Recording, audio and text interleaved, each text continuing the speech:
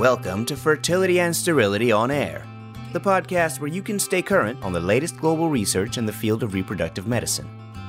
This podcast brings you an overview of this month's journal, in-depth discussion with authors, and other special features.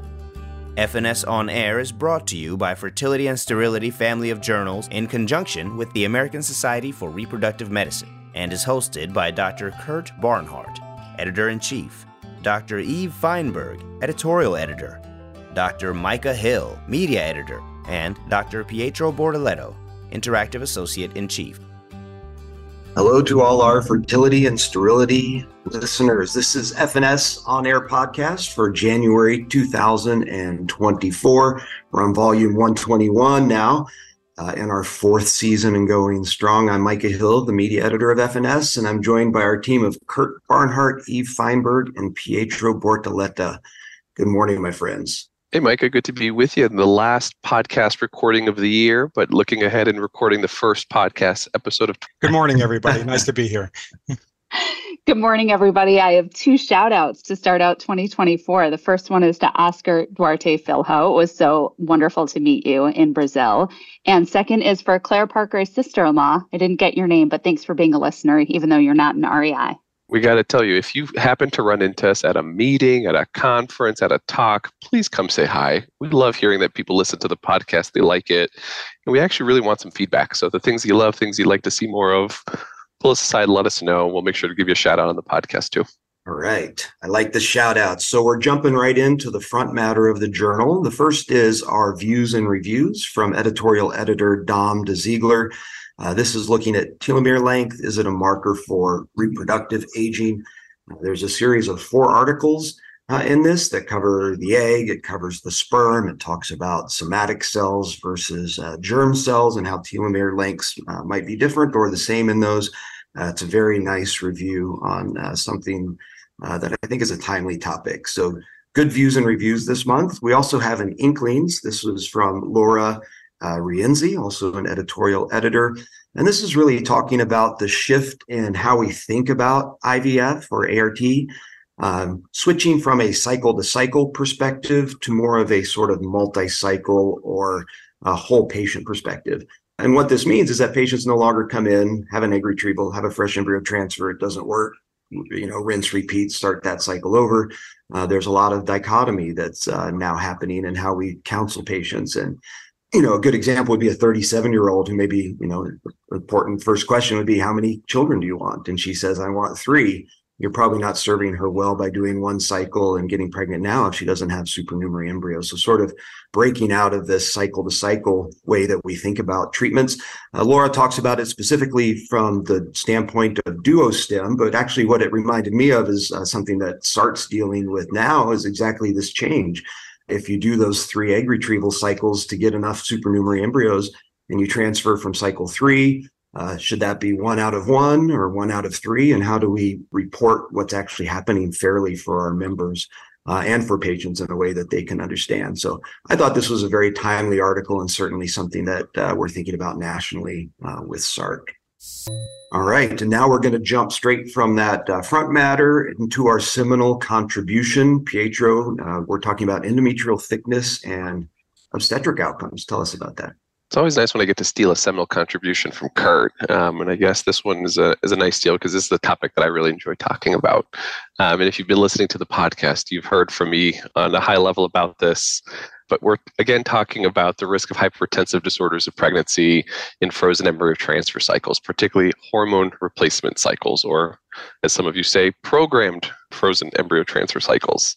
The language here matters because we're not always talking about the same thing. So you've heard from me on a high level how the presence or absence of a corpus luteum may be an important mediator of placentally mediated disorders. However, if we focus our attention back onto the uterus and away from the ovaries, one area that hasn't received a ton of attention is the endometrial thickness at the time of progesterone initiation in hormone replacement cycles and its role in perinatal outcomes. So what's the potential biologic plausibility here? Well, in women with preeclampsia, spiral artery remodeling, extravillous trophoblast invasion are all impaired. So it's reasonable to think that the thickness of the endometrium where that impairment is occurring may be important here. The objective of this study was to look retrospectively at a single center's data and to investigate the association between endometrial thickness and adverse perinatal outcomes in women undergoing that hormone replacement frozen embryo transfer cycle. The authors here hypothesized that the endometrial thickness might be linked to abnormal placental development, resulting in placentally mediated outcomes. So the single institution data came from Sun Yat-sen University in China between 2017 and 2022. And they looked at women under the age of 43, delivered a singleton live birth following that HRT cycle. The excluded cycles where PGT was performed, and we've talked a little bit about potential risk of trophectoderm biopsy and hypertensive disorders of pregnancy. That's probably a thoughtful exclusion. They excluded chronic hypertension, diabetes, a PCOS diagnosis, and even endometrial thicknesses less than 7 millimeters. So if you're paying attention here, this is a highly selected population. Keep this in mind as we talk a little bit about the results. And I told you a little bit about how language matters, and when we're talking about program cycles, we may not always be talking about the same thing. In this paper, there are two forms of programmed or hormone replacement cycles that were investigated, those with and without agonist pretreatment. Both cycles utilized oral estradiol, initially 2 milligrams twice a day, but able to vary the dose and the duration to achieve an endometrium greater than 7 millimeters of thickness based on the treating provider's recommendations. And the progesterone was administered either vaginally or intramuscularly in combination with oral progesterone. So this is progesterone both ways. Everyone got oral progesterone, but you could also have received supplemental vaginal or intramuscular. And this was entirely based on the preference of the physician and the patient. The transfer occurred on the 6th day after progesterone initiation. Progesterone was continued until 10 weeks of gestation. So a little messy here, a bunch of different kinds of progesterone, different routes of administration. And if you're a progesterone wonk like Micah is, your kind of warning signs going off here that there may be some funniness in this methods. And if you're paying attention to the perinatal outcomes, the things that they looked at were placentally mediated disorders and their immediate outcomes, such as hypertensive disorders of pregnancy, growth restriction, abruption, and they also reported on neonatal outcomes like birth weight and gestational age, etc. Now, a multivariable logistic regression was performed to first identify risk factors associated with the incidence of hypertensive disorders of pregnancy, adjusting for all the things you would want adjusted for. In total, they had 2,200 cycles resulting in live births, and they broke these groups up into four. They broke these patients up into four groups. Group 1 had an endometrial thickness of 7 to 8 millimeters, so this is kind of your just barely good enough. Group 2 was 8 to 10 millimeters. Group 3 was 10 to 12. And then the important group here is Group 4, where the endometrial thickness was above 12 millimeters. So off the bat, important to acknowledge that there were no statistically significant differences in maternal age, transfer, infertility duration, FSH levels, E2 levels, E2 replacement regimen. All of kind of the baseline cycle characteristics were the same across four groups. The only thing that was different was that in patients in Group 1, that thin endometrium, 7 to 8 millimeters, just good enough, they received higher dosages of estradiol supplementation, probably to achieve that just barely thick enough lining measurement to proceed with the transfer cycle. So what do they find? The big takeaway top line finding is that the incidence of hypertensive disorders was significantly elevated in patients in Group 4, patients with a thickness of greater than 12 millimeters compared to the other groups. And when multivariable logistic regression was performed, this relationship persisted. And when these data were fit to an RCS curve, a nonlinear relationship was noted between endometrial thickness and hypertensive disorders of pregnancy, indicating that the probability of hypertensive disorders of pregnancy in women was the lowest between 9 to 10 millimeters in thickness. Interestingly, as an aside here, there was an increased incidence of placenta previa among both the thin group and the thick group, Group 1 and Group 4, in comparison to that middle group where you had kind of a more normal endometrial thickness. Now, if you think about these two findings, both of these seem to indicate that there's a Goldilocks thickness, not too thick, not too thin, but just the right size to both minimize the risk of hypertensive disorders of pregnancy and minimize the risk of abnormal placentation, and in this case, specifically placenta previa. Now, what does one do with all of this? Well, I don't know that I'm good enough to titrate the estrogen dose to achieve a Goldilocks endometrial thickness and thread the needle to that 9 to 10 millimeter endometrial thickness. That's tricky. And I don't know that any of my colleagues are that good either. Well, what this makes me think is that there's probably some benefit to trying to achieve a physiologic environment at the time of transfer. Sometimes it's physiologic from letting the corpus luteum produce its own progesterone. Sometimes it's physiologic to letting the linus get to kind of a normal thickness, not a super physiologic thickness. But better yet, You've heard me say this before. I prefer to minimize the use of the hormone replacement cycle entirely, unless my hands are really tied. I think the data for corpus luteum presence absence is much more compelling and actionable than trying to target a specific endometrial thickness for safety in programmed embryo transfer cycles. I think in the best of circumstances, I'm going for, please God, get thick enough to the endometrial lining. And I think it's unrealistic to cancel cycles if I overshoot an endometrial thickness, if I get them into a range where I think there's a slightly higher signal of badness. But maybe it does give us some pause for pushing these cycles long. I know we always talk about how programmed embryo transfer cycles are really nice for physicians and for patients who are trying to optimize transferring on a certain day with a certain doctor to avoid a scheduling conflict. Well, maybe pushing these cycles too far where the lining gets too thick may not be the best. I think obviously we need a lot more data to be able to solidify that concern. But I think a fun paper from FNS, an interesting paper, and I think kind of adds to the growing amount of data that we've been paying a lot of attention to the stimulation, but we really should be paying a lot more attention to when we're putting these embryos back and what's the safest and most optimal way to achieve a singleton live birth after ART. Micah, Eve, Kurt. What if it's actually the opposite? That women who have underlying endothelial or vascular dysfunction grow a thicker lining, and we're looking at the wrong surrogate markers for risk factors for disease. You think the thickness is a symptom of the disease, and the disease is just the ability to grow a thick lining? Just throwing it out there.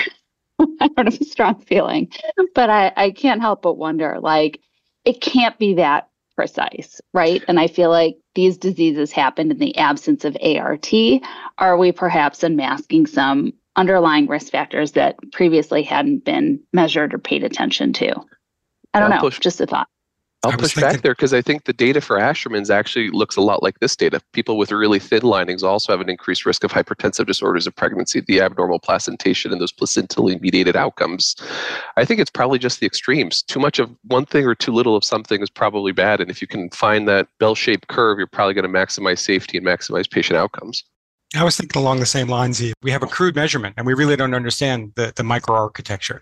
And I agree. Abnormalities in both ways are going to give us thin and thick. We have so much more to learn about this area. But the reason I'm glad it's this kind of paper like this is it shows us that, where to look and what to study. But I think in years from now, we're not going to be talking about thickness. We're going to be talking about something else. Great discussion. All right, Eve, just in the last month, a fellow came to me and said, we should look at insurance mandates in states and see what that does as far as equity and access to cycles. And I said, yeah, we've got a paper coming out in FNS. Not we, but it's coming out. The journal does. So tell us about the paper this month that looked at that. Thanks so much, Micah. The title of this next article is State Insurance Mandates and Racial and Ethnic Inequities in Assisted Reproductive Technology Utilization by Ann Kordiakis with senior authors Elia Dashi and Alan Penzias. The primary objective of this study was to examine whether the scope of state-mandated insurance coverage for ART and the proportion of patients eligible for coverage are associated with a reduction in racial and ethnic inequities in ART utilization. This is a national cross-sectional ecologic study employing estimates from the U.S. Census Bureau of all women ages 20 to 44 living in the U.S. in 2018. They also looked at the number of women who initiated an ART cycle during that year that was reported to the CDC, and data were obtained from the National ART Surveillance System. Data on health insurance coverage for this population in 2018 were obtained from the American Community Survey. State mandates were categorized into 3 categories: comprehensive, 8 states, limited, 9 states, or no mandate, 33 states. Main outcome measures were racial and ethnic ART utilization rates, defined as the number of women undergoing one or more ART cycles per 100,000 women. Comprehensive mandate utilization rates were recalculated using denominators corrected for the estimated proportion of population eligible for coverage, and that's a really important point, as mandates do not apply to all insurance plans. This is the reality we're often faced with in Illinois. Health insurance offered by state or federal public assistance programs, federal or military, or self-insured, do not have to participate in state-mandated coverage. Here's what they found. Across all mandate categories, highest utilization rates of ART were with non-Hispanic white and Asian populations. Lowest rates of utilization were among Hispanic, non-Hispanic Black, and other and multiple races. And this is consistent with many other studies published, as well as SART data. I think the uniqueness of this study, though, comes in while evaluating the demographics of the comprehensive mandate group. Within this group, there was less disparity in accessing ART services in the Hispanic and non-Hispanic Black group compared to the no mandate group. They clearly showed that racial and ethnic inequities were reduced in states with comprehensive infertility coverage mandates. I thought it was a really interesting study and very much in line with prior data showing the benefits of mandates. I published a similar study on a much smaller scale back many years ago when I was a fellow, specifically looking at ART utilization in the military setting, which is a somewhat equal access to care model with comprehensive coverage for basic workup and reduced cost of ART. We saw equal utilization in Black patients, but still lower utilization in Hispanic patients for reasons that were unclear and arguably still remain unclear. I think data like these, along with other data looking at safety of ART, reduction of multiple pregnancy rates with mandates, and higher cumulative ART success, can all be used to lobby for increasing coverage to help patients get the care that they need. One point that I think worth mentioning is just that this is ART data. It doesn't give the full picture of who presents for workup and evaluation of infertility, or who undergoes IUI or reproductive surgery. I do think, though, that ART is a good index by which to measure access to care. I just wanted to highlight that point. Kurt, Micah, Pietro, what do you think? This is such a complex situation. It reminds me of lots of analogies. I think it's at a minimum, we have to get care to everybody. But even as a starting point, that doesn't mean all people come for care. I mean, we're still talking to each other in silos and we don't get the information evenly distributed to people. And even with options, people don't come in. It's so complex, but I'm glad to see literature like this bringing it to the highlight. Yeah, I think it really adds to the growing wealth of data showing the benefit of comprehensive insurance coverage. And that's a tip of the iceberg of what needs to be done. I know we're arguing about other things in politics and mandates and care at the moment, but do you think that this will ever become to the forefront of that? Do you think this is as controversial? Not that I would say controversial, but I think as long as people still view infertility care as elective, it's going to be very hard to push it through in all 50 states. And I think that that's a problem. Yeah, I learned something when I was a fellow too, looking at international medicine, that it's funny that we confabulate places that have really high fertility rates or even demographics that have high fertility rates. They don't recognize that in those same demographics, they have really, really high infertility rates, that they go together. But people focus on, let's just say, teen pregnancy and don't recognize how big a problem it is in other communities. Well, let's keep going. Let's get the word out. Let's have everyone listen to our podcast. Let's disseminate and shout from the rooftops and see what we can do. Speaking of eliminating disparities, I think, Micah, in the new year, federal Blue Cross Blue Shield or federal employees, I believe, are now going to have access to ART coverage. Is that right? I have read that, but I don't know exactly how true that is. But yeah, I've also heard that. I hope so. And I know there's also things in the works for the military as well. We hear that every year, but we, keep hoping and keep striving for that access and that coverage. Great article and great discussion. So, Kurt, sometimes we have themes that appear in the journal where we have a couple of articles on a similar topic. So we have two this month on AZF-C. And so we'll hand it over to you to tell us what we can learn about that from the science this month. Yeah, Micah, I learned a lot. You guys are asking me to delve into the reaches of my memory and my training a long time ago about male infertility. I've de facto become the male infertility specialist at Penn over the last 6 months since we've lost our urologist, and I'm even doing exams for men for a male contraceptive study we're doing. So this is all coming back to me. So you picked the right person, at least for this week. So I have two papers that are looking at azoospermia factor C microdeletions. One is a meta-analysis by the first author, Stacy Kolako. As I said, it's a meta-analysis out of Mumbai, India.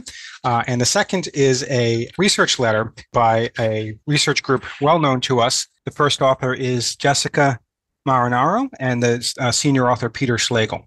They're different pieces, but they do bring together this issue that we can talk about for a minute. So again, I don't mean to keep referring to my age, but we didn't understand the azoospermic factor a long time ago when I was a fellowship. It was a big mystery to us why people had azoospermia in some people, and this idea that it was genetic and you could actually map some of the spermiogenesis or spermatogenesis to the Y chromosome was incredible novel research. And we all should learn that history because it's contemporary history.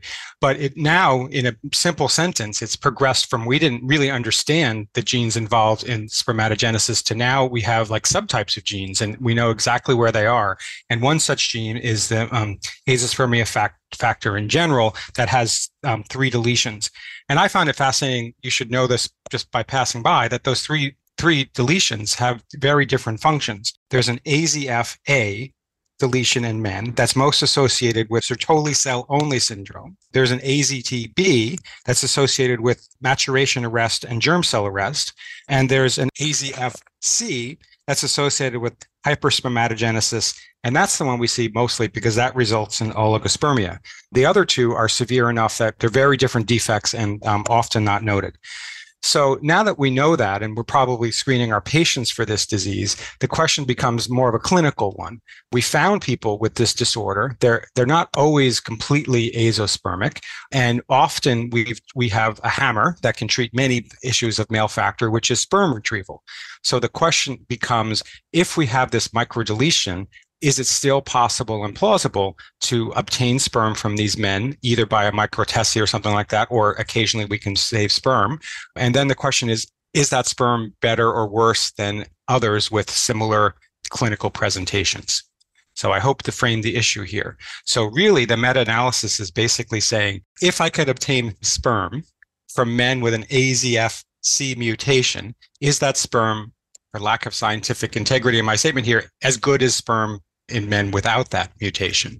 So the meta-analysis basically looks at a number of studies that says, let me take people that have low sperm counts or azoospermic and had a sperm testy, and let's find out whether the reproductive potential of this are the people the same. So we're not necessarily talking about how many sperm we get or is the sperm retrieval possible. We're saying we have sperm now and let's see what the reproductive outcomes are.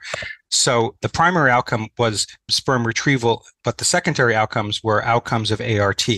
So let me give you the high level findings first. So in the meta-analysis, they found that men with AZFC microdeletions compared to similar men without such a deletion were actually more likely to find sperm. That association was an odds ratio of 1.8, but it wasn't statistically significant. So the first question was, we can't say that there's a lot of difference between the amount of times we can actually obtain sperm for ART. However, when you go farther along the way and work with the sperm that you have, they're finding a lower fertilization rate, a lower clinical pregnancy rate, and a lower live birth rate to about 0.54. So the bottom line is we are finding sperm, but that sperm seems to have a lower capacity to fertilize, to create an embryo, and to result in a live birth. So I just told you the basic main findings of the meta-analysis. The meta-analysis is done well. We are talking about observational studies, somewhere between 6 and 10 studies. We are talking about the right statistical methods with the random effects model. But really, I want you to focus on what that actually means to us. So it's basically saying that this gene in spermatogenesis is still allowing us to get sperm, but somehow the sperm isn't as good as if you didn't have that microdeletion. So it's not a question of finding it, it's a question of what it means. So the authors go on to a nice discussion that we should talk about a little bit of, does that have something to do with actually the genetics of the embryo and the sperm's contribution to pregnancy? So it's possible that genes might play some role in early fertilization. So it's not just a single gene in spermatogenesis, but there might be a fertilization defect. It might even be that the transcriptome analysis has shown that expressions of several Y-linked genes, including those in the AZF location, are important in human embryo development, as well as in embryonic and induced pluripotent cells. So the high-level take-home message here is that we found a gene that has something to do with spermatogenesis, but these genes and maybe linked genes around it might also have to do with the early embryo development and also the ability to have a live birth. So it's not just that simple.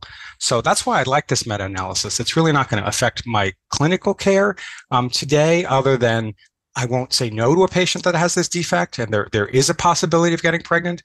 Please note that, hopefully recognize that if a man presents with this, that his offspring are going to have this defect, but it is possible to work with the sperm, but it opens up this whole new line of research to the idea that the genes from the Y chromosome may have a lot more to do with human development than just making sperm. Before we have a discussion, let me tell you about the other paper, which is a research letter and actually kind of simple. It's the same topic, but a different question. In this case, the title is Sperm Production is Stable Over Time with Men with Azoospermic Factor C, again, a Y chromosome microdeletion.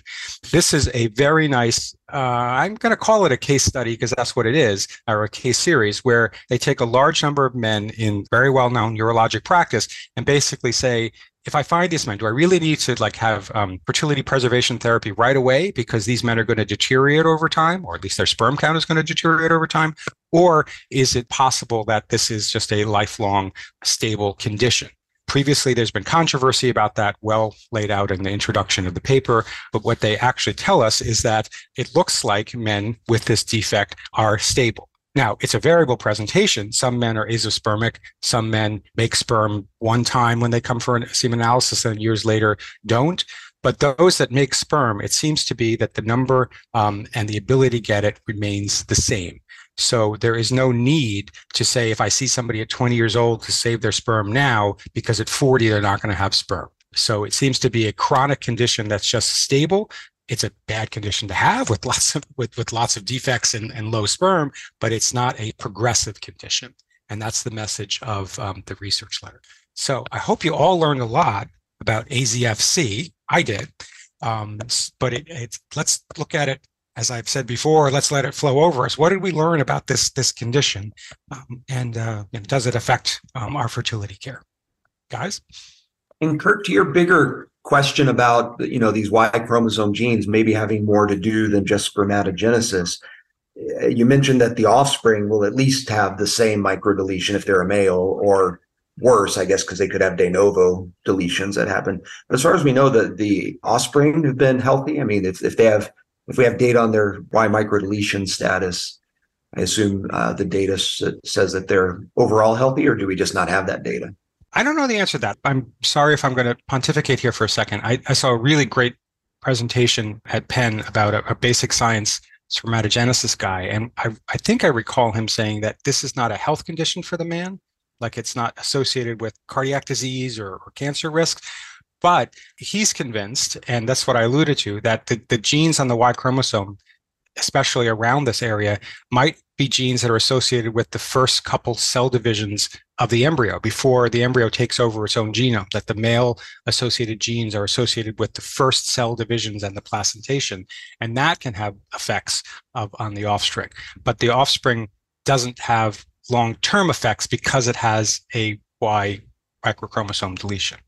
That was always my understanding as well. So I guess that's at least encouraging to hear. But fascinating that what you brought up. Eve, Pietro, any other thoughts?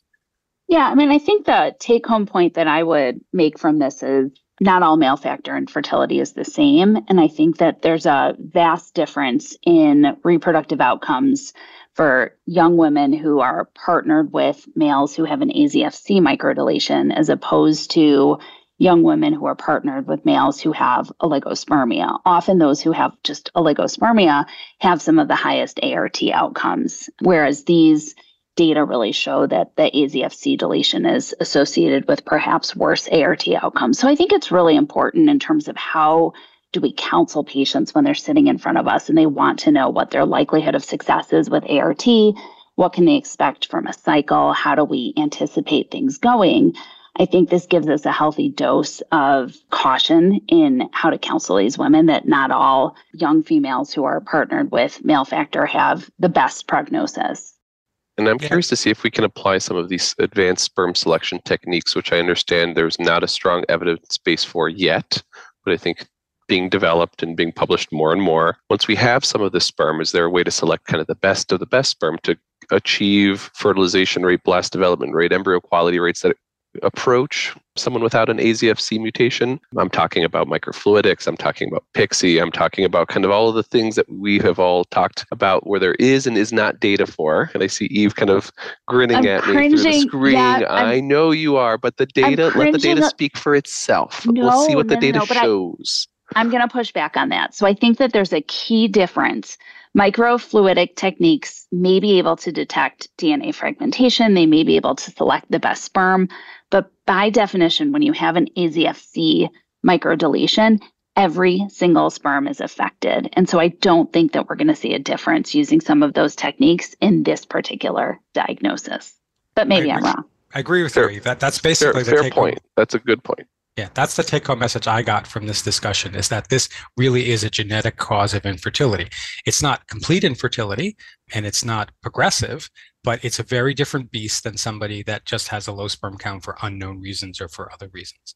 What's interesting, though, is I also heard that you should try, that it's possible to try, as long as you understand that your offspring is going to have this disorder and you're passing it on. But it's amazing that all the things we face in infertility practice, there seems to be our tools work, at least in some people. Yeah. And I don't want the point about the research letter to be lost. I think that's a really important point, that this is not a degenerative condition and it doesn't worsen over time. And I think that that's just a really good nugget to have as well. Yeah, I thought so too, Eve. I dove into the data a little bit to see, even if the means didn't really change, where there may be even one or two patients that seem to, go to azospermia, where you might not see it at the whole population level, but it didn't even seem to be that. It was very, very reassuring data. The great discussion. Eve, we're coming right back to you. I was really excited to see this article from Dr. Octay on ovarian tissue transplantation, since the outcomes are so sparse in the literature. Tell us about this cutting edge research. I really enjoyed this paper. The title is Comparison of Orthotopic and Heterotopic Autologous Ovarian Tissue Transplantation, or OTT, outcomes. Kurt, I know you don't love acronyms, but that really is a mouthful. The objective of this study was to compare outcomes of orthotopic and heterotopic ovarian tissue transplantation techniques. It was a very small observational study. 12 patients were included, 6 with orthotopic transplantation and 6 with heterotopic transplantation. Ovarian tissue was harvested using laparoscopy, where transplant was not performed fresh. Tissue was slow frozen. For our learners, orthotopic transplantation is the return of tissue to the original site. So usually the ovarian tissue is transplanted back to the ovary, whereas heterotopic transplantation is to a different site. And in this study, heterotopic transplantation was either to the forearm or to the abdomen via preperitoneal upper abdominal transplantation. Also for our learners, transplantation of ovarian tissue can be for one of two indications. One, for fertility, in order to retrieve oocytes or allow ovulation, or 2, for ovarian endocrine function. The study was taken from the author's database over a 24-year period from 1999 to 2023 to identify those that underwent OTT. Inclusion criteria were those patients who had no evidence of ovarian insufficiency at the time of tissue harvesting, and all surgeries were performed by the same surgeon. Of the 12 included patients, 2 underwent fresh transplantation, and the others had tissue frozen for later reimplantation. After tissue was transplanted, patients were placed on cyclic estrogen and progesterone to ensure maximum revascularization. HRT was discontinued as soon as an antral follicle was observed on pelvic ultrasound. The mean age at tissue harvesting for the orthotopic group was 20.3, compared to 31.5 in the heterotopic group. None had a BMI of over 30. The time to graft function in each of the groups was similar at 15 weeks. The graft longevity, on average, was about 60 weeks in the orthotopic group and 40 weeks in the heterotopic group. When IVF parameters were compared between the two groups, the orthotopic group performed better. The yield of mature oocytes was 13.5 compared to 6.2, but this did not reach statistical significance. Fertilization rates were higher in the orthotopic group, 97% compared to the heterotopic group of 26.5%. 4 of the 6 women conceived and delivered 7 children in the orthotopic group, and only 1 of the 6 women in the heterotopic group conceived. Interestingly, this patient conceived 4 times and delivered 3 live births. Even more interesting, considering her ovary was transplanted remotely, showing that the transplanted ovary may have reactivated the in situ ovary. One of the inclusion criteria for this study was secondary amenorrhea greater than a year. So really, truly fascinating. Overall, the numbers are incredibly small, but the study is incredibly valuable. As I see it, the take-home points are as follows. For fertility, orthotopic transplantation is the more effective therapy.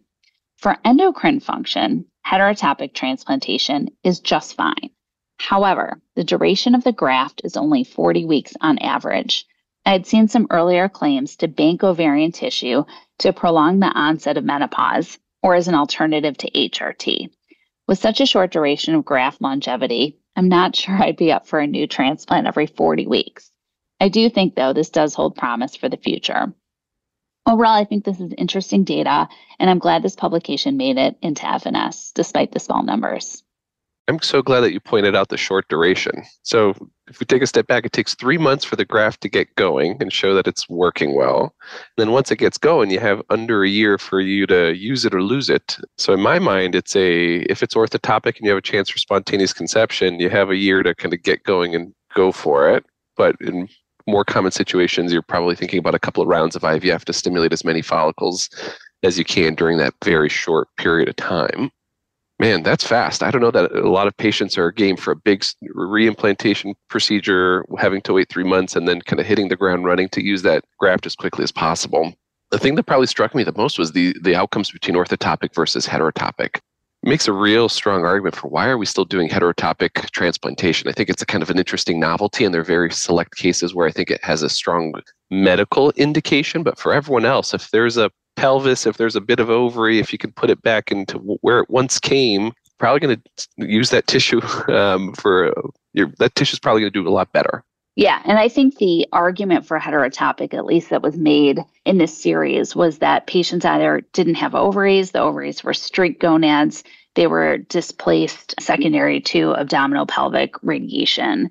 And so the argument's really for try to put it back on the ovary. But I'm still fascinated by the patient that had fragments that were implanted remotely and had ovarian function from her existing ovary. And she had 3 live births and ended up needing a tubal ligation because she kept getting pregnant and delivering, which I thought was fascinating. Yeah, there's a lot there that we don't understand. That's an incredible case, that one patient. Yeah, and I think that the new frontier, as some people have said, in terms of prolonging menopause or as an alternative to HRT, I think that the graft longevity in this study is very concerning to me.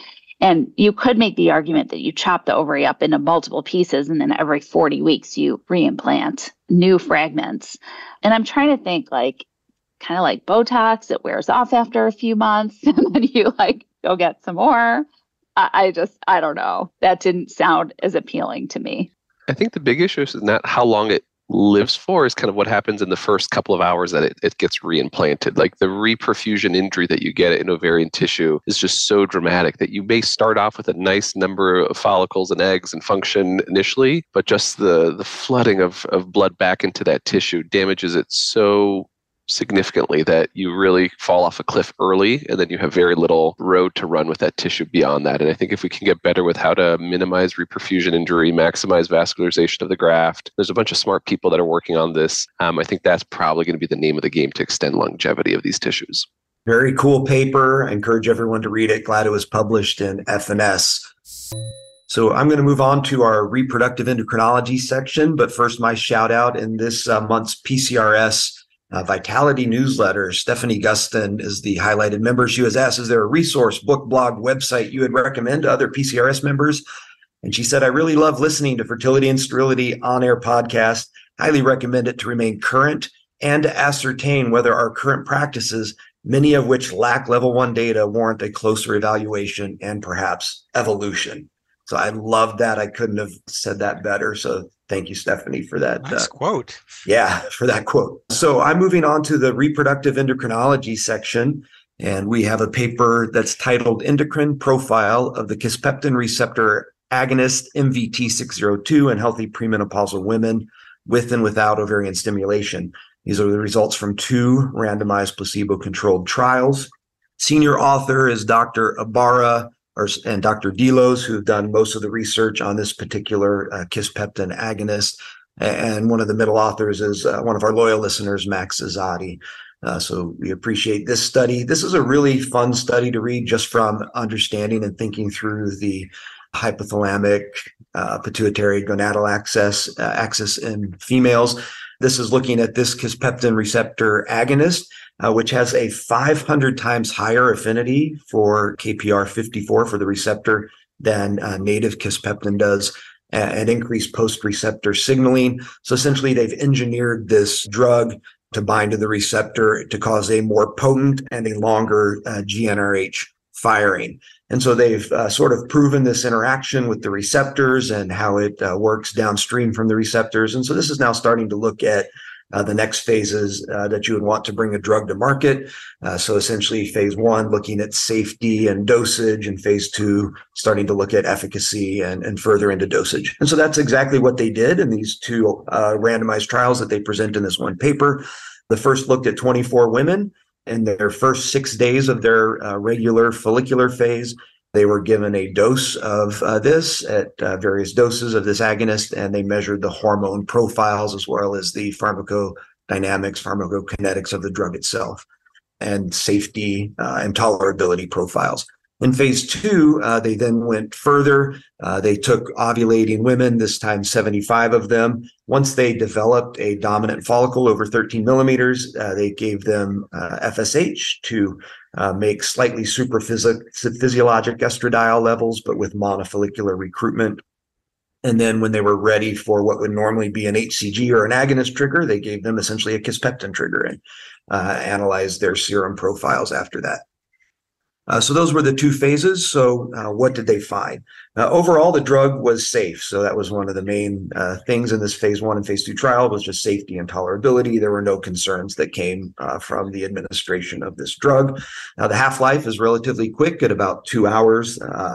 And it did successfully cause an increase in LH up to levels that we would think of as being consistent with confirming ovulation, either in a just natural menstrual cycle or after an agonist trigger. The time to ovulation was the same in the phase 2 trial between giving this kisspeptin agonist or giving a GnRH agonist. So they used triptorelin, since this study was done in Europe as opposed to some of the other GnRH agonists that are available out there.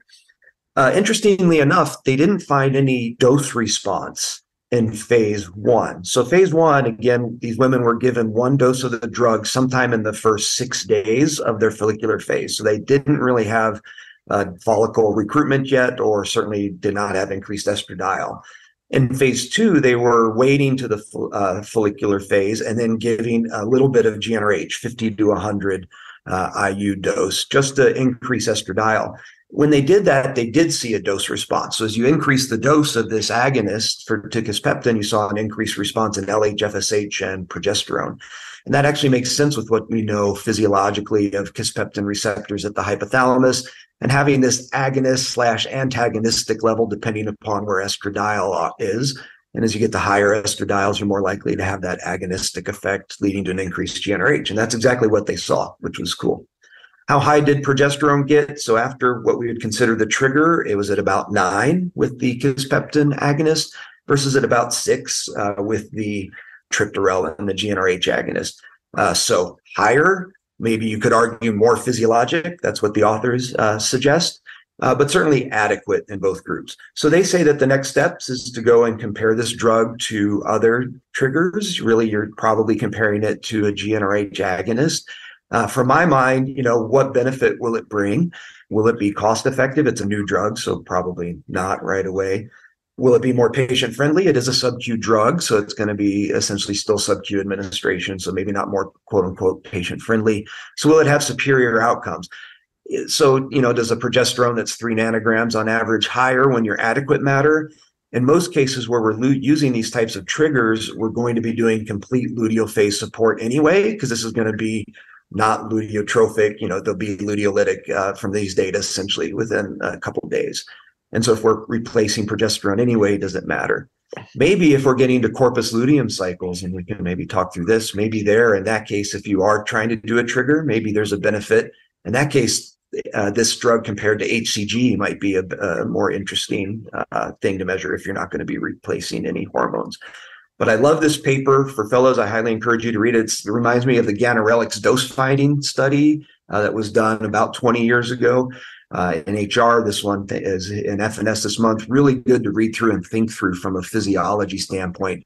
But I'm curious on everyone's thoughts of big picture, potential applications down the road. Pietro, I saw you squirming there as I was saying some things. Mike, what do you think about the use of kisspeptin in patients who you're worried about a potential response to an agonist trigger? So those patients who are hypothalamic and suppressed, the patients who are coming in off of a bunch of days of OCPs. Do you think that there's a role here for it, or do you think you're also going to end up with the exact same response where it's just not? I think you're going even a step higher. So the higher order you go on your steps to get the desired LH release, probably the more risk you're at for potential fails. That would be my physiologic guess. I'm glad you said that, because to me, kisspeptin is great if it can replace Lupron for the patients who won't respond to Lupron, but it's not going to do that. So it's going to be an alternative to HCG trigger for patients? Yeah, I really struggle. I mean, I think it's brilliant in how they're developing new pathways and new mechanisms, and I'm trying to be more open-minded in terms of like why and when would we use this. But it seems to me like we already have a pretty good solution in terms of high response, reducing the risk of ovarian hyperstimulation. I don't see a benefit of this over Lupron. And in fact, I think you're going to be at greater risk for failure because you're taking it one step up in that hypothalamic pituitary gonadal axis. And it just seems to me like a lot of money and a lot of time spent developing something that's not really advancing the field in a meaningful way. I think the value here is understanding the physiology rather than a new product on the line. I agree with you, Eve. Science for science's sake, Kurt? Well, this might trigger someone to do something in the future, but I agree right now, this isn't something I'm going to run out and offer to my patients. But the science really is fascinating. Kisspeptin's a really fascinating molecule and is reported to do so much, and we actually probably know so little about it. So glad to see it published, but you're right, Eve, don't change your practice just yet. And that is, one of the vague arguments that's always made is that there are kisspeptin receptors in the ovary. And so maybe there's a direct effect that's in the ovary itself, as opposed to just the effect on GnRH and downstream LH and FSH. Certainly you could at least say biologic plausibility, but there's a lot of receptors found in a lot of places throughout the body that where that doesn't always pan out. Great. So very good paper. I especially encourage fellows to read it and just, rethink through your understanding of the KNDY neurons and GnRH and the pituitary effects. Very, very good article. I loved geeking out on it. All right. So next we are moving to Pietro. This is a article on the risks of myomectomy. And Pietro, I just have to say your name has been used in vain in NIH fellow academics 3 times just in the last month. People have said Pietro said this on the podcast and almost like it's gospel. So well done. My fellows are listening and learning from you. The power is intoxicating. I have to be very careful what I say or don't say here. I'm flattered, Micah. I want to talk to you guys about an article that we don't get a ton of in Fertility and Sterility, which are surgical articles, particularly large database surgical articles. I feel like they often live in other journals, so we're really excited to see it here. And I think I'm probably tapped for this article because I'm probably the one who still does a fair share of abdominal, minimally invasive, and hysteroscopic myomectomies. So it really warms my heart to see articles like this being published. The icing on the cake for this article is that both the first author and senior author are friends and surgical colleagues and members of the Society for Reproductive Surgery. So here's the deal. When I'm faced with a patient talking about a myomectomy, I mention the obvious risks: risk of bleeding, risk of infection, risk of injuring surrounding structures, kind of your boilerplate stuff. But whenever I'm operating in a minimally invasive fashion, and I always mention the risk of conversion to open, and I always mention the risk of hysterectomy as a life-saving step. If you can believe it, however, no one has really looked at modern data in a well thought out way to truly assess what the risk of hysterectomy is at the time of myomectomy. And given that no good data existed, these authors embarked on this study to not only quantify that risk, but also describe procedural complications and 30-day post-op morbidity. First author is Dr. Katie Coyne, one of the reproductive endocrinology fellows at the University Hospitals in Cleveland and a surgical scholars track member for the Society of Reproductive Surgery. And she's mentored by Dr. Zarak Khan, division director at the Mayo Clinic, reproductive endocrinologist and surgeon. These two had the idea to utilize the American College of Surgeons National Surgical Quality Improvement Program database, looking at data from 2010 to 2021. The NSQIP, as it's called, is a validated surgical outcomes-based program that measures preoperative risk factors and 30-day patient outcomes for patients undergoing surgical procedures across 600 hospitals in the United States with the goal of improving the quality of surgical care. You see a lot of this data being used for surgical research in general surgery and a lot of the other surgical subspecialties. So it's nice to see this applied to women's health. They specifically looked at patients who are undergoing open, minimally invasive, and hysteroscopic myomectomy for symptomatic indications. The primary outcome of the study was to determine the proportion of patients undergoing a hysterectomy at the time of the myomectomy as an unplanned procedure. And the secondary outcomes were the major complications within 30 days after that index procedure. In total, 39,000 myomectomies were identified, of which 13,000 were included for analysis. Of the 13,000 myomectomies, 399 patients had a hysterectomy performed during a planned myomectomy procedure, which is around a 3% rate of hysterectomy. The highest was for a laparoscopic approach, 7.1%, followed by open, which was 3.2%. And finally, for hysteroscopy, it was 1.9%. Man, 2% of hysteroscopic myomectomies are resulting in a hysterectomy? That felt like an order of magnitude higher than what I felt, what I've seen, what I've counseled patients on. A scary high number. And I hope everyone's warning signs are going off when they hear that. We'll get back to that in a second, because I think there's potentially some confounding here that could be interesting to dig into. So let me tell you, of the hysterectomies that were performed, nearly 52% were performed via an open approach, and the other 47% or so were performed laparoscopically. But believe it or not, in cases of hysterectomy with an open approach for the myomectomy, 14% were performed laparoscopically. What? That's kind of odd. I'm not sure what to make of that. Basically, they're saying they were doing an open myomectomy, and at some point they said, we need to perform a hysterectomy, close the fascia, skin, convert it to laparoscopy to complete the hysterectomy. I don't really know what to make of that. Maybe this was bleeding noted at the end of the procedure as they were closing, cardiovascular collapse at the end of the procedure at the completion. Really hard to kind of make heads or tails of that. On the flip side, in cases of hysterectomy with an initial laparoscopic approach for the myomectomy, only 20% were converted to abdominal. The other 80% were able to be completed laparoscopic and still kind of reap the benefit of minimally invasive surgery, which I guess big picture is still a positive thing for patients. Now, who are the patients who suffered hysterectomy? So the increased risk of unplanned hysterectomy was noted as age increased, specifically above the age of 43, white race compared to black race, ASA class of 3 or greater compared to class 1 or 2, and obese patients compared to normal weight patients. The laparoscopic approach increased the risk of hysterectomy when compared to the open approach. There was a 3-fold higher odds of having a hysterectomy if you were having your myomectomy performed laparoscopically. But most interestingly, and here's your kind of tie-in, having low fibroid burden increased the risk of unplanned hysterectomy. So we're going to come back to this in a minute, because I think this is now the two things that I want to connect the dots for us. But let me continue with the complications. So if you did have a hysterectomy, what happened in the short and long term? Well, the rate of both major and minor complications was increased for patients undergoing hysterectomy compared to no hysterectomy, 18 versus 10%. This included things like blood transfusion, sepsis, no real difference in deeper soft tissue or superficial tissue infections. Now back to the point I made earlier. So although the overall rate of hysterectomy at the time of myomectomy in the study was 3%, the rate amongst patients having a laparoscopic myomectomy was 7.1%. This was the highest.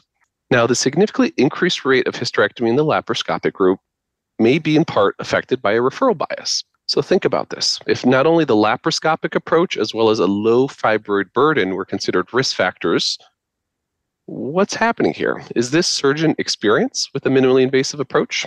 So you can envision a world in which a low-volume surgeon, with a lack of a ton of expertise or repetitions with laparoscopy, may be referring some of their patients to tertiary care centers, subspecialists for either an abdominal approach or, in the cases of a high fibroid burden, a laparoscopic approach with MIGS, but kind of holding on to the patients with 1 or 2 fibroids and saying, you know what, I can probably tackle this laparoscopically.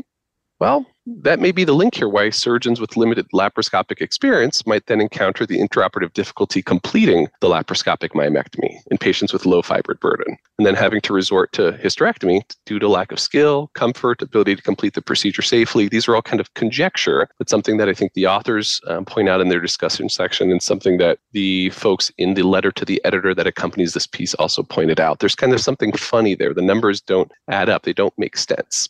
One of the final points we'll make about this article is that the thing that's kind of the elephant in the room here is that you don't understand how to contextualize this rate of unplanned hysterectomy based on surgeon experience and case volume. So there's lots of data suggesting that high volume surgeons have the best surgical outcomes. It'd be really cool to have stratified the rate of hysterectomy by surgeon based on the number of these procedures they perform in a given year to really fully understand, are we seeing that 7% in low volume surgeons and the rate of conversion to hysterectomy is actually what we think it is, the 0.5%, 1% for high volume surgeons. I think that's the kind of the elephant in my room that I'd like to get answered. But really scary, I think, is the big picture that the rate of hysterectomy is this high for patients having hysteroscopic myomectomy and laparoscopic myomectomy. I'll shut up for a second. Kurt, Eve, Micah, did you kind of have the same impression when you heard these numbers? I mean, I did, but I can't get out the idea of an access myomectomy. And could it have been that the myomectomy was just part of the planned hysterectomy in order to create more access to remove the uterus? And so in my limited experience, and granted, I don't do these big cases, but I've been part of many hysterectomy in my training where you would do a concomitant myomectomy just to make the case easier. And so I really wonder how many of these are actual complications versus just visualization and confounding of billing codes. Potentially, there's a lot of nuance that's lost in billing codes. I think it's just really hard to draw conclusions that these are complications simply by looking at the billing codes from these large surgical databases. It's difficult to draw precise conclusions from a study like this. And I saw this in the reviews of this paper where some people were very aggressively saying, I can't really tell what the truth is, therefore, this study isn't worth publishing. And other people saying, yeah, but it gives us these major themes that really are generating conversation, like it's doing on this podcast, which is why I really like this kind of study. So the take-home message for me was, whenever you see the data in aggregate, the numbers kind of blew me away that it's much more than I thought it was. And that's a really important point. Now, why that is, Eve has put out some really good questions, but the fact is it's more than you thought. When you're in your own world, you know that occasionally a myomectomy is going to turn to hysterectomy, but you think, that's okay. That's just one. That's going to happen. You don't realize that your one might be part of the larger picture you didn't know about that was going on. And I loved your points about how do we reduce it now? Yeah, billing codes have a lot to do with it, but it really does go back to, this is opinion, not data driven, that people that do it all the time pay attention to complications. If you do it once in a while and say, my third one, the only one I did today, reverted to hysterectomy, that's not so bad. But that rate overall, when cumulatively put together, is just way too high. Kurt, this article and the letter to the editor and the reply were also great, and it made me appreciate people like you who are epidemiologists, because even just estimating a prevalence, as this study shows, can be so difficult, and so many people can disagree with what those estimates are for all the reasons we've been discussing. So, like you say, it raises the question. I think that's the big picture. Yeah, but the point, Micah, isn't, and it's a good one that you're alluding to, is just because you disagree that might not be the estimate you thought doesn't mean that estimate doesn't add to the scientific literature or to the value, right? It's like forecasting the weather. I didn't get it right, but how close enough is it that it's valuable information to make us learn more about how we make myomectomy safer, or who is the right patient to have a myomectomy?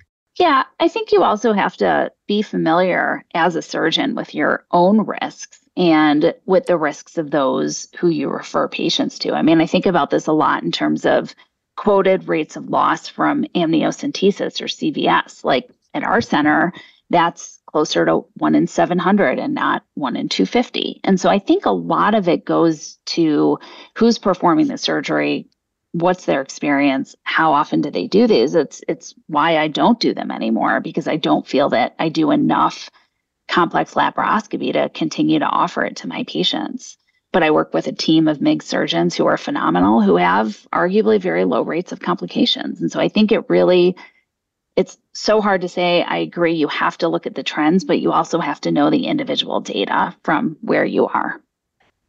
Yeah, I think we're all coming this with our own bias of you operate at Northwestern, Mike operates at Walter Reed, Kurt at Penn, me at Beth Israel. We have a very small, narrow window of, I think, generally very good surgical outcomes. But what's happening in kind of outside of our walls, there's a lot of good surgery happening in the community, don't get me wrong. But you sometimes see these patients undergoing surgery with someone who does 2 of these a year, 3 of these a year. And that's how you can see a number tick up to 7.1%. I've never seen a hysterectomy at the time of myomectomy.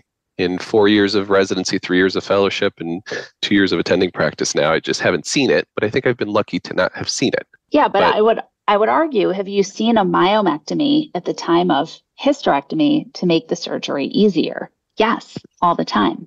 But I'm not sure that procedure then is getting recorded as a CPT code. I think the global procedure is still the CPT code for a hysterectomy, because you don't get to bill for a myomectomy and a hysterectomy at the same time. The hysterectomy trumps that. So I think the CPT code getting logged is just the singular hysterectomy.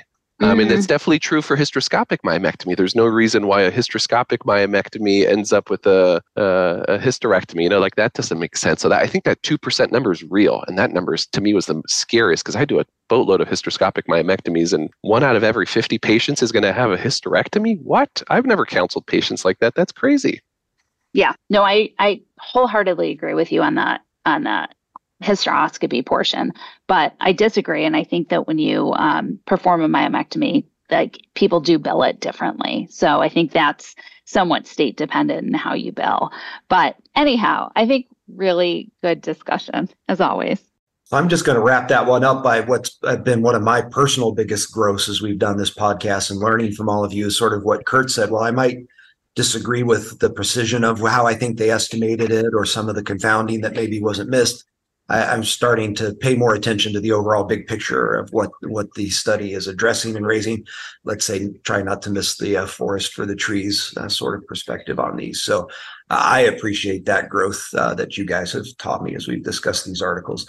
As with every month, there are so many good articles. We have a lot of video articles, other letters to the editor, research letters, other original science. This shouldn't be a substitute for reading the journal, so we encourage you to log in, and we appreciate all of you who listen to us so regularly. And we want to wish you a welcome and happy and prosperous 2024. Kurt, and a healthy 2024. Healthy 2024 for all. Yeah, happy holidays to everybody. This podcast is so much fun. I learn so much talking to you, and I hope that we can disseminate that enthusiasm and a little kernel of knowledge. I'm very impressed with the quality of research that's getting into fertility and sterility. Send us more. We'll talk about it, and perhaps we'll talk about your article next year.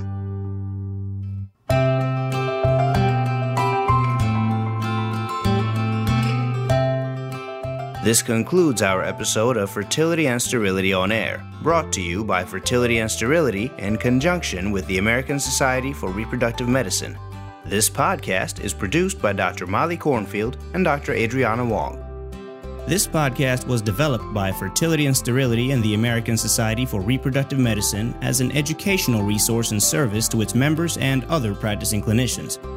While the podcast reflects the views of the authors and the hosts, it is not intended to be the only approved standard of practice or to direct an exclusive course of treatment.